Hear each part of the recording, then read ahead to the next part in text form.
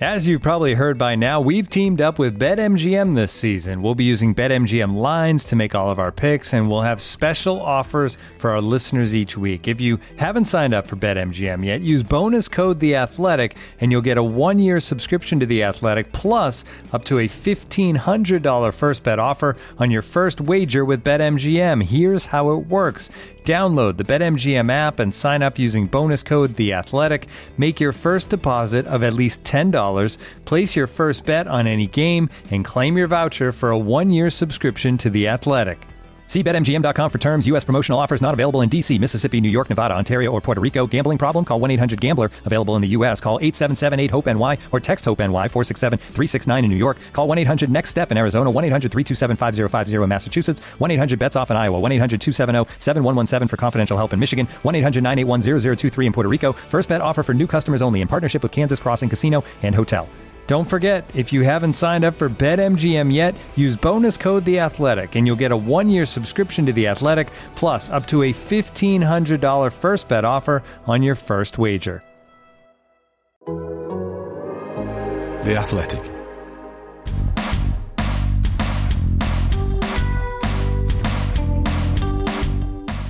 Hello and welcome to 5001, the Leicester City podcast from The Athletic. I'm Rob Tanner. Joining me as always, a man who banged a brace at Selhurst Park in 1997 and definitely poached his second off the line from emergency striker to professional broadcaster. It's Leicester City legend Matt Elliott. How are you, Matt? I'm good, thank you, Rob. Never ceases to amaze me, does Joel? But that stirs some good memories. That moment that you've just mentioned there. I'm a professional broadcaster. I'm happy with that title, by the way.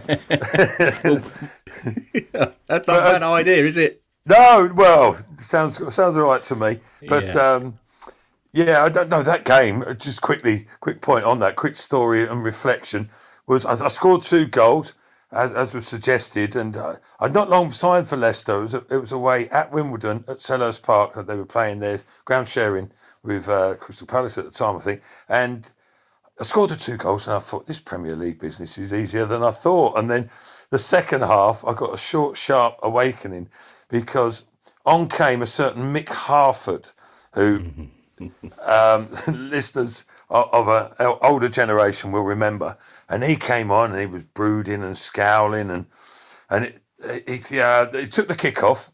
And Steve Walsh, had warned me about him. He said, be careful, watch out for this fella. I thought, yeah, okay, all right, we'll see how it goes.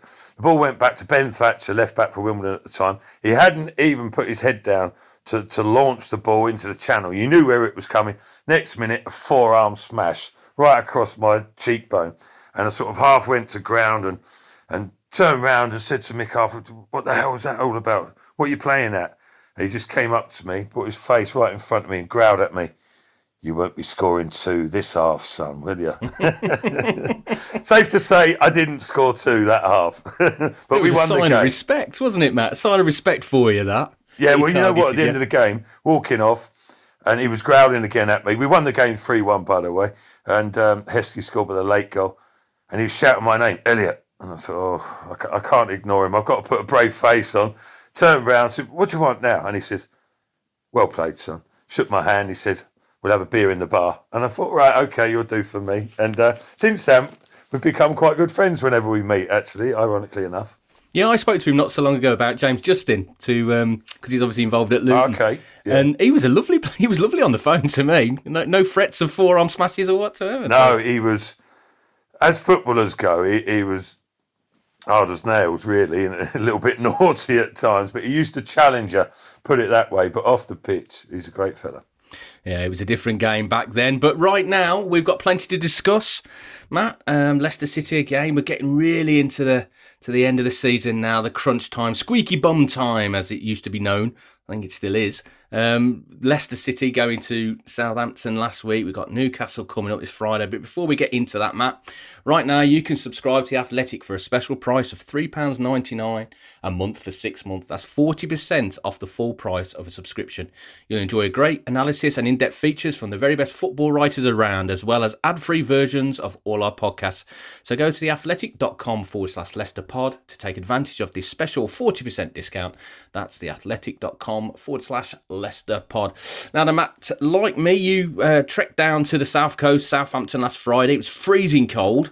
My feet were like blocks of ice at the end of it. I thought, what time of year is this? It felt like going there in December, not in April. But a bit of a disappointing result in the end. I suppose in the context of the season, an away point is never a bad point. But in the context of the game, when Vestergaard got sent off after just 10 minutes and there were 80 minutes against 10 men, you would have expected Leicester, because they're normally good in those situations, especially having been down there a year before and won 9-0, to go on and win that one. But they came away in the end having to scramble for a bit of a point, and there was a lot of disappointment around. What did you make of it?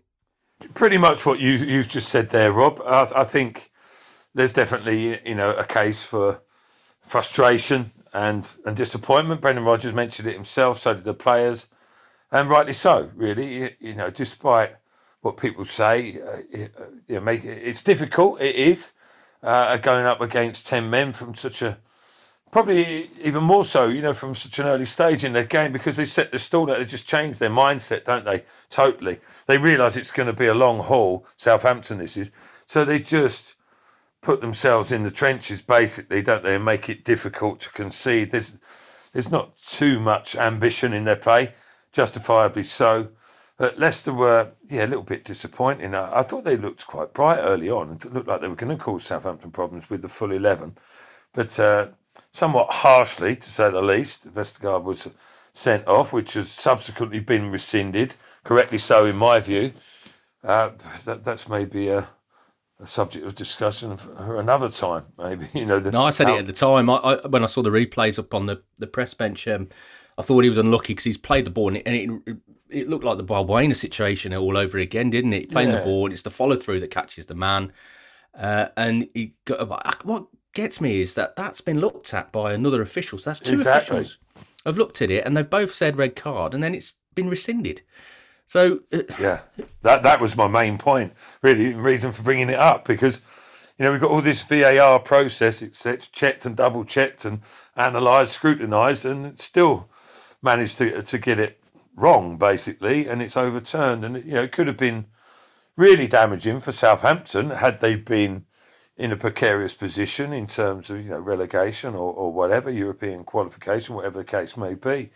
And it was, I don't get it myself. And then I even heard that some people, Hassan himself said it. He said, listen, maybe it was a foul, yes, but not a sending off. And I'm thinking, well, hang on, if it's a foul, it's a sending off, really, in that position, in my mind. But I didn't think it was a foul. It was after the ball was taken, wasn't it? And you can't stop your challenge. The instant you make contact with the ball. Anyway, maybe for another time.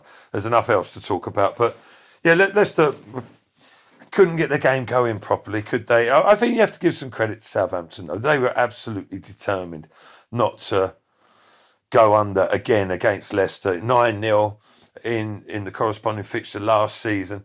Of course, losing in the FA Cup semi-final. They didn't want to make it a hat-trick of disappointment, did they? And I thought they did really well. They rolled their sleeves up, made it difficult for Leicester. Leicester, like we say, in those sort of tight areas, couldn't create enough opportunities. Although, having said that, there were the chances to win the game. Wilfred Ndidi in the latter stages, Jamie Vardy even more so, disappointed that he didn't convert that opportunity when the hard work had been done, really. And one or two other instances. But I think in those situations, Leicester do find it a little bit tough, because then they have to rely on carving teams open and breaking through. They can't put too many sort of crosses into areas hoping someone's going to get on the end of them. And ultimately, that's where their equaliser came from. But it needed a centre-half to be up there. A bit of physicality, a bit of aggression, and well attacked by Johnny Evans. Lovely ball by Iheanacho. But otherwise, there were a couple of instances where good balls went in, but Iheanacho, it's not really his strength attacking the ball aerially. Even Jamie Vardy, as willing as he is, there was one where Walker Peters at the far post was screaming out for someone to come crashing over the top of him. But ultimately, he's only quite diminutive, stature, isn't he, Walker Peters? But he got up well and knocked it safely through a corner. And sometimes there's a requirement for a Leo Ulloa or a Slimani in the ranks to deal with situations like that. But ultimately, when you look at it, in a positive sense, as you mentioned, Rob, it's a point away from home. So it's another one, added to the tally, isn't it? And ultimately might prove essential when all's said and done.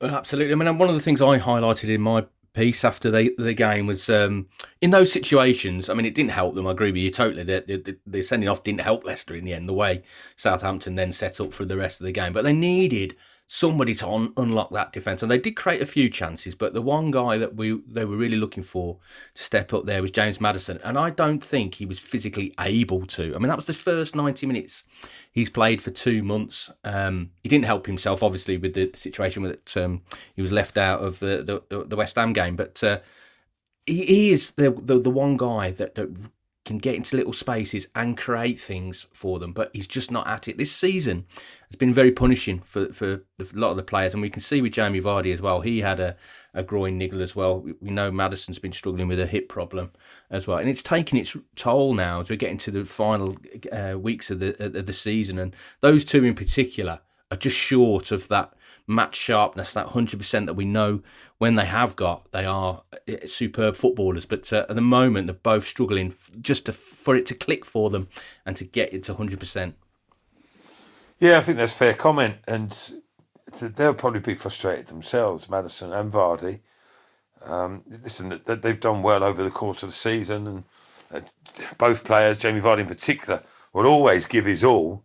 But they're not at the top of their game, are they? And I think there are reasons for that, and the ones that you just mentioned there, in terms of the density of the fixtures, within the campaign, within the season, and the exertions that they've been put through, with the European interest as well in the Europa League. There was involvement there, wasn't there? And it's very taxing. Jamie Vardy's not getting any younger, unfortunately. I still think he's got a good year or two left in him, by the way. And I think his goal drought, in inverted commas, will come back round. He'll get through that. He's done it before, and I expect him to do it again. But you're right, Maddison's got this... It's difficult. I mean, is it a consequence of the heavy fixtures, etc., or it's just, I don't know, modern-day game that...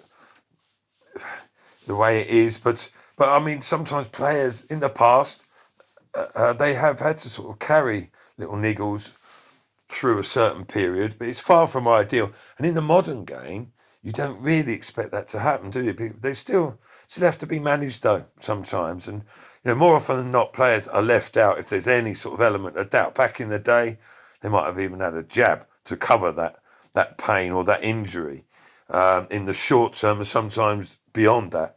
But these days, they are better looked after and better protected, but they're still, if they're determined to go out there and perform, and very few players play 100%, it's often mentioned, isn't it? And certainly that's the case with players right across the Premier League, not just Leicester City, you can imagine. But yeah, some players are affected more than others, aren't they, by the heavy schedule. And I think definitely you can see it in both Vardy and Maddison.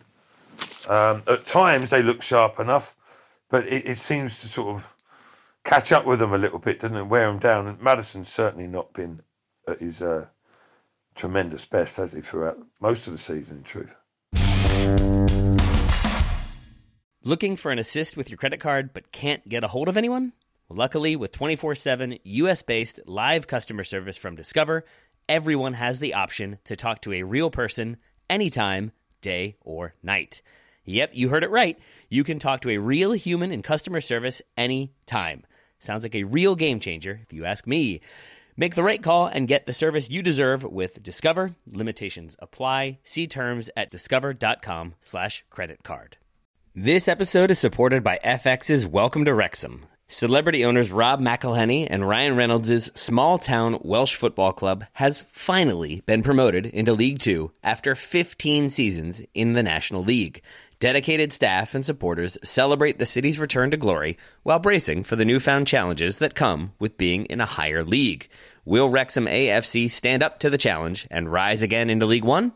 FX's Welcome to Wrexham premieres May 2nd on FX, stream on Hulu. Hello listeners, sorry to interrupt your show, but we've got a small favour to ask. We're currently doing a bit of a survey to find out more about you, your podcast listening habits, and the sort of adverts that are most relevant to you. If you feel like helping, please head to surveymonkey.com/r/athletic-audio-uk. That's pretty catchy, so I'll say it one more time. surveymonkey.com/r/athletic-audio-uk. Thank you. It could have been 10 points their gap, their advantage going into the weekend.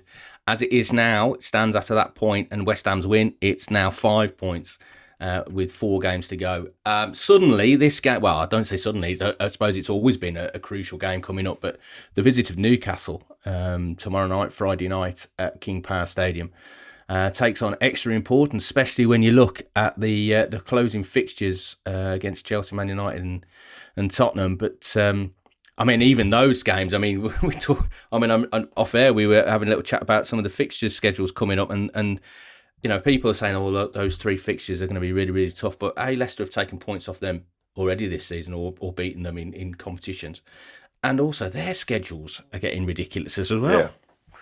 Yeah, exactly. Those, I think it's fair enough to say that those 3 fixtures have been lurking in the background, though, haven't they? They are in the back of people's minds. You know, the worry after last season, the fall away, and then a lot of Leicester supporters are hoping that the work will be done pretty much, at least before those trio of games begin against Man United, Chelsea and Tottenham. But it doesn't look like that's going to be the case. It's not going to be signed, sealed and delivered, that's for sure.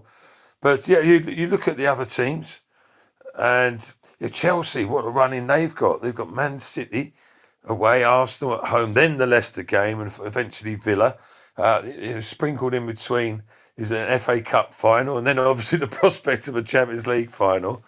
They do look good at the moment, and they've got a deep squad, so that they're pretty well equipped to deal with it. But everyone's looking at sort of at West Ham primarily, really, and Tottenham maybe to a degree. But Chelsea and Man United, they've got a ridiculous fixture schedule, and that could catch up with them. Manchester United play Thursday, Sunday, Tuesday, Thursday, 4 games in the space of 8 days, and then the following Tuesday, and not easy games either, really. Liverpool has obviously been rearranged. So, I'm not saying that they'll drop out of the top 4, but they've got their work cut out. West Ham are the ones, really. You look at the fixtures, isn't it? Everton, Brighton, West Brom, Southampton. If they can get past that Everton hurdle, you fancy them to have a strong finish. So there's still plenty of work for Leicester between now and the end of the season, which makes the game against Newcastle even more imperative. I mean, you don't want to put too much onus on one game and make any assumptions, because Newcastle are where they are in the league and had a poor result against Arsenal last time out. But certainly there is quite a bit of emphasis on that game. Leicester could warmly do with the 3 points, wouldn't they? Which would set them up with a little bit more confidently going into the final stage of the season. Well, what have you made of Newcastle this season? Because whenever I've seen them, they've blown so hot and so cold. I mean, I've seen some games where I think, oh, they're not a bad side, and then other games where you think, how on earth are these in the division? They're that bad. But they've got the potential, though, to still be a banana skin. Certainly have, yeah. They are unpredictable, aren't they, really? As you say, I mean, at the start of the season, they sort of set out not to lose games, or try not to lose games, don't they?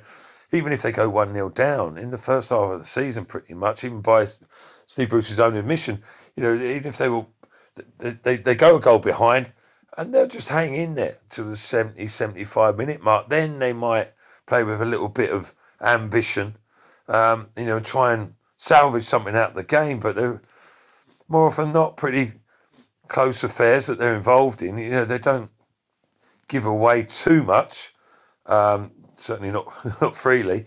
And But they have talent within their team. You know, he said he wanted to be more expansive at a later stage in the season, Steve Bruce.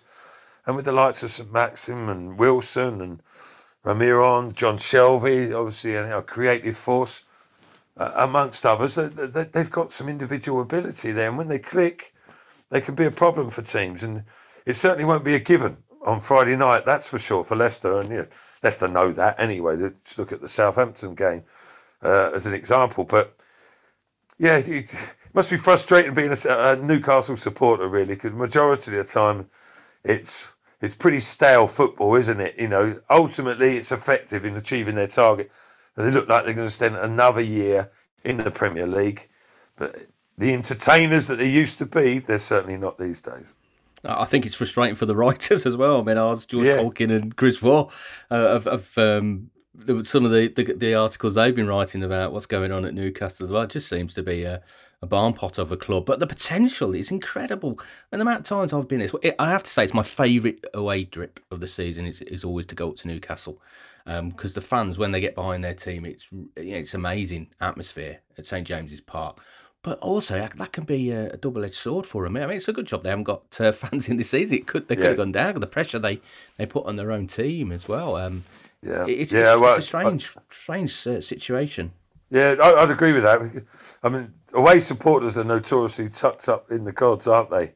And they really are up high, and they do that to sort of detract from the away supporters' impact, don't they? But the media seating is in a perfect spot, isn't it, up there at St James's, and you get a wonderful view, and you're sort of embroiled in the atmosphere. But I just harking back quickly to my playing days. The passionate supporters that you just mentioned, it can have a twofold effect, because we used to say, if we could get an early goal and keep them quiet, that they were sort of deathly quiet. They were stunned into silence, but you could hear the odd barracking or the odd critical remark, literally in a crowd of 40, 50,000 up there.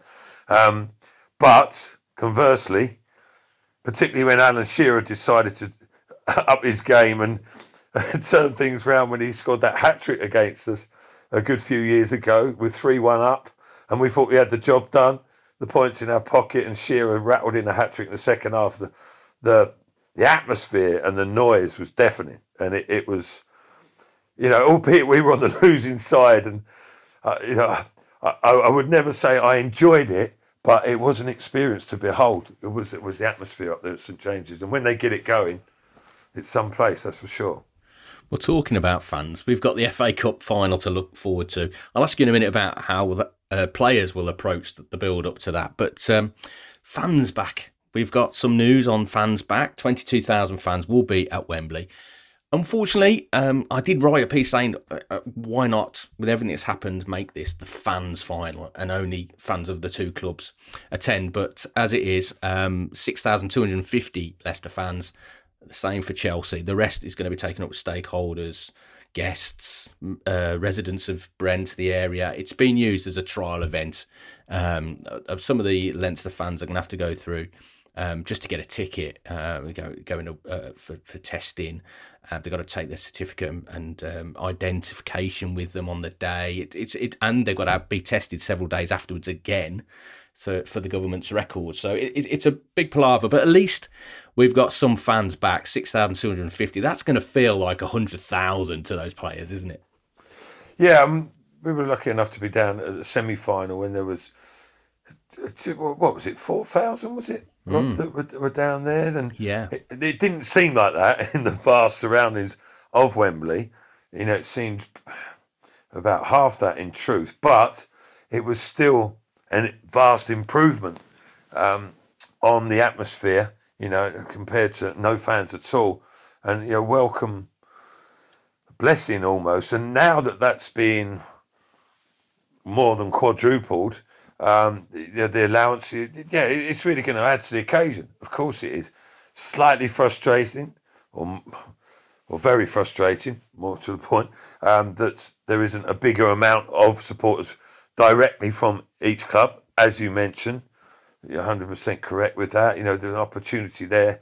I know I don't know, even with it being a bit of a trial event, etc., to a degree, I'm sure the authorities have got their reasons, but it is disappointing, isn't it, that more fans, are not going.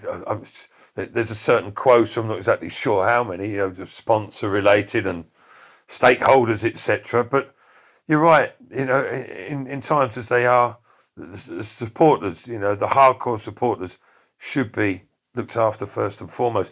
And again, I don't know, again, there's going to be reasons why, obviously, but the testing and all the trials and tribulation, all the palaver of sorting things out, before the game and the day, and then getting down there. And some people don't want to travel on coaches for safety reasons or health reasons, or just their own particular choice. And then, as you say, just after the game, it's a bit of a mission for some people, and sadly, it's putting some people off. I know they're diehard fans who would say, "Listen, I'll go there regardless of what, just to have the opportunity." And great, well done to them, and hopefully they get that opportunity. But there are a lot of people that are being put off by it as well, and that's a shame.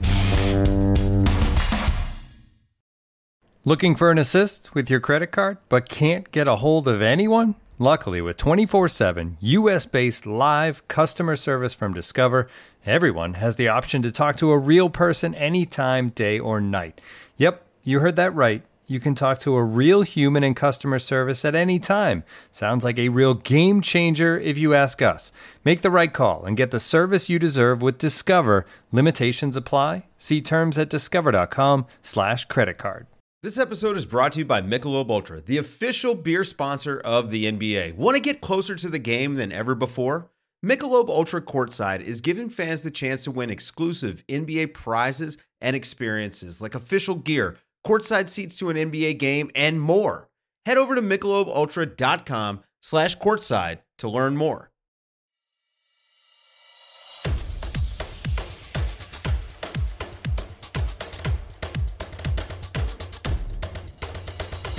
Brought to your ears by The Athletic, I'm Adam Hurrey, and Football Clichés is the podcast you never knew you needed. Every week, to quite unnecessary depth, we examine the words, the phrases, the accepted wisdom, the mannerisms, the habits, the gestures, the symbols, the sounds, and the smells that everyone takes for granted in football, but which really are the glorious glue that holds it all together. For example, have you ever really listened to the Football League goals roundups? I mean, really listened to them? Because they all sound pretty much like this. Team X went into this game with just one win in their last 13, and when Team Y took the lead inside 4 minutes at Stadium Z, the home fans were probably starting to fear the worst. But Striker A had other ideas, and this game turned on its head in the space of 5 minutes midway through the second half. First, a smart finish from the edge of the box brought Team X level, and he repeated the trick on the hour mark to bring his tally for the season to 22. By now, Team X were in the mood, and although Striker A squandered a gilt-edged chance to complete his hat-trick, on-loan Dutchman winger B made it 3 with a curling effort from long range. Team Y's misery was compounded in stoppage time when midfielder C's late challenge on fullback D saw them reduced to 10 men. An afternoon to forget for manager E's men then, but Team X will hope they have finally turned a corner under caretaker boss manager F. Listen to Football Clichés wherever you get your podcasts, and also ad-free when you subscribe to The Athletic. Let's talk about how players approach this now, because obviously we just talked about how important the Newcastle game is. But then you've got the FA Cup final the following week. How easy is it to put that to one side and just focus totally on Newcastle? I mean, on one side, they're playing for a place in an FA Cup final as well if they do well against Newcastle. They put themselves in the picture for a place. But also, they don't want to get injured ahead of an FA Cup. For a lot of them, that will be the biggest fixture they'll ever play in. How do you approach it? I mean, how did you approach it when you had the League Cup finals? Yeah, it's a good question. I think sort of different circumstances. I think with the importance of the level that Leicester are playing at, the importance of the games, each one is almost a cup final in itself. Okay, not the magnitude of the FA Cup final in isolation, but Newcastle is such an important game that they need to get something out of it.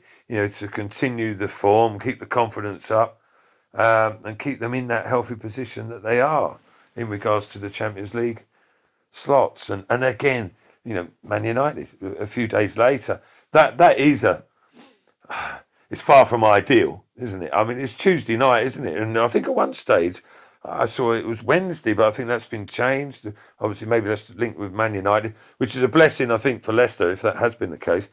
It gives them that little bit more preparation for the FA Cup final. Chelsea, I think, are playing on the Wednesday, so that's far from ideal. Little advantage there for Leicester in terms of sort of mental preparation and physical. But I think the games are so important, each one on its own merits at the moment for Leicester, that I don't think they'll have a problem focusing. Just take it literally game by game.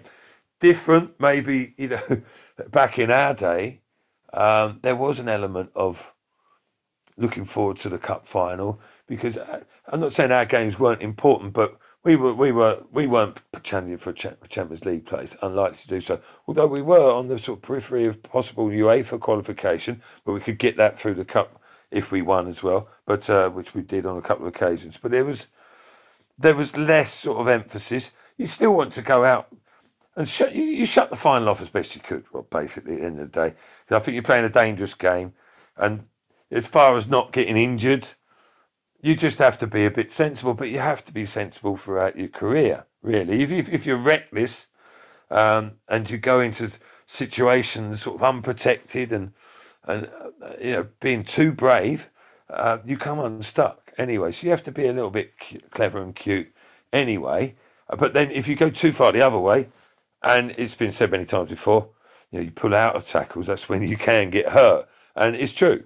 Not always the case, but, quite often I've seen that. You don't go into it full-heartedly and someone comes blasting through you and you suffer the effects. So I think you've just got to go with it, your normal approach as best you can, and hope that Lady Luck is with you in that context. But no, I don't think it's a problem for Leicester, though, at the moment, because the importance of the games.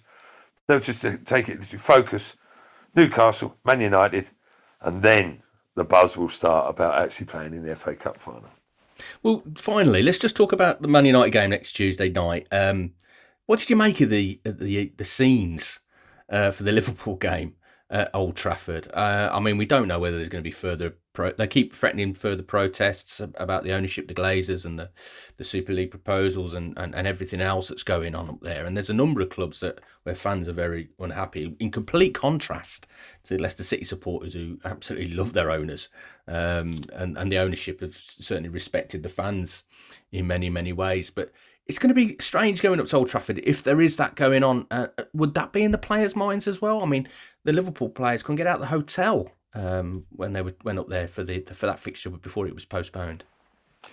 Do you know what? Somewhat naively, I haven't even considered that yet, because there's so much sort of going on. Maybe I'm getting over-focused on the Newcastle game myself. but you're right, that is a factor. Again, the protests don't seem like they're going to just disappear overnight, do they? Whatever. Hopefully not to the extent they were for the Liverpool game. That's a step too far, or at least a step too far.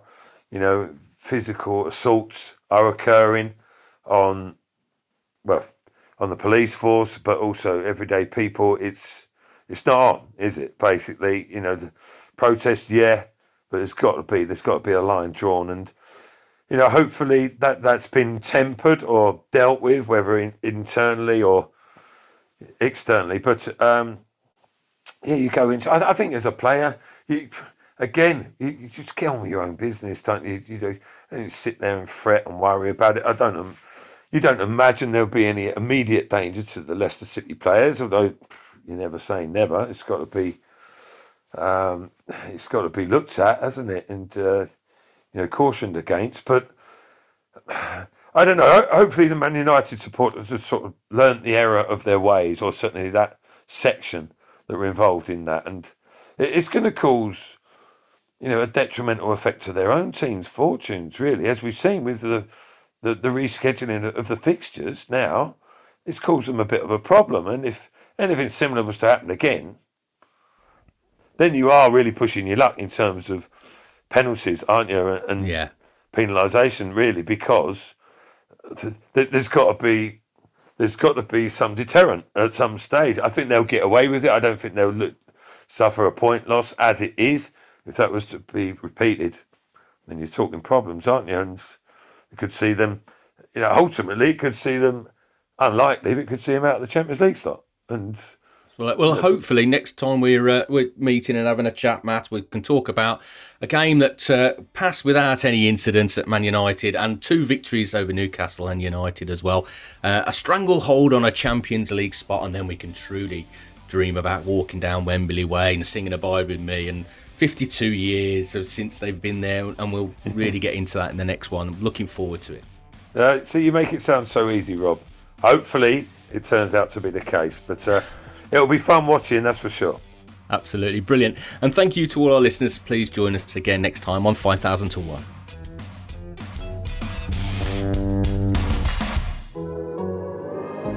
The Athletic. Looking for the best place to buy tickets for any of your favorite teams or sporting events? We've got the spot. Our partner, StubHub, has been the leading ticket marketplace in the world for over 20 years, providing a 100% guarantee with every order. From a worldwide selection of live events, the widest choice of tickets, and industry-leading partnerships, StubHub has what you need to purchase with confidence. StubHub, an official partner of The Athletic.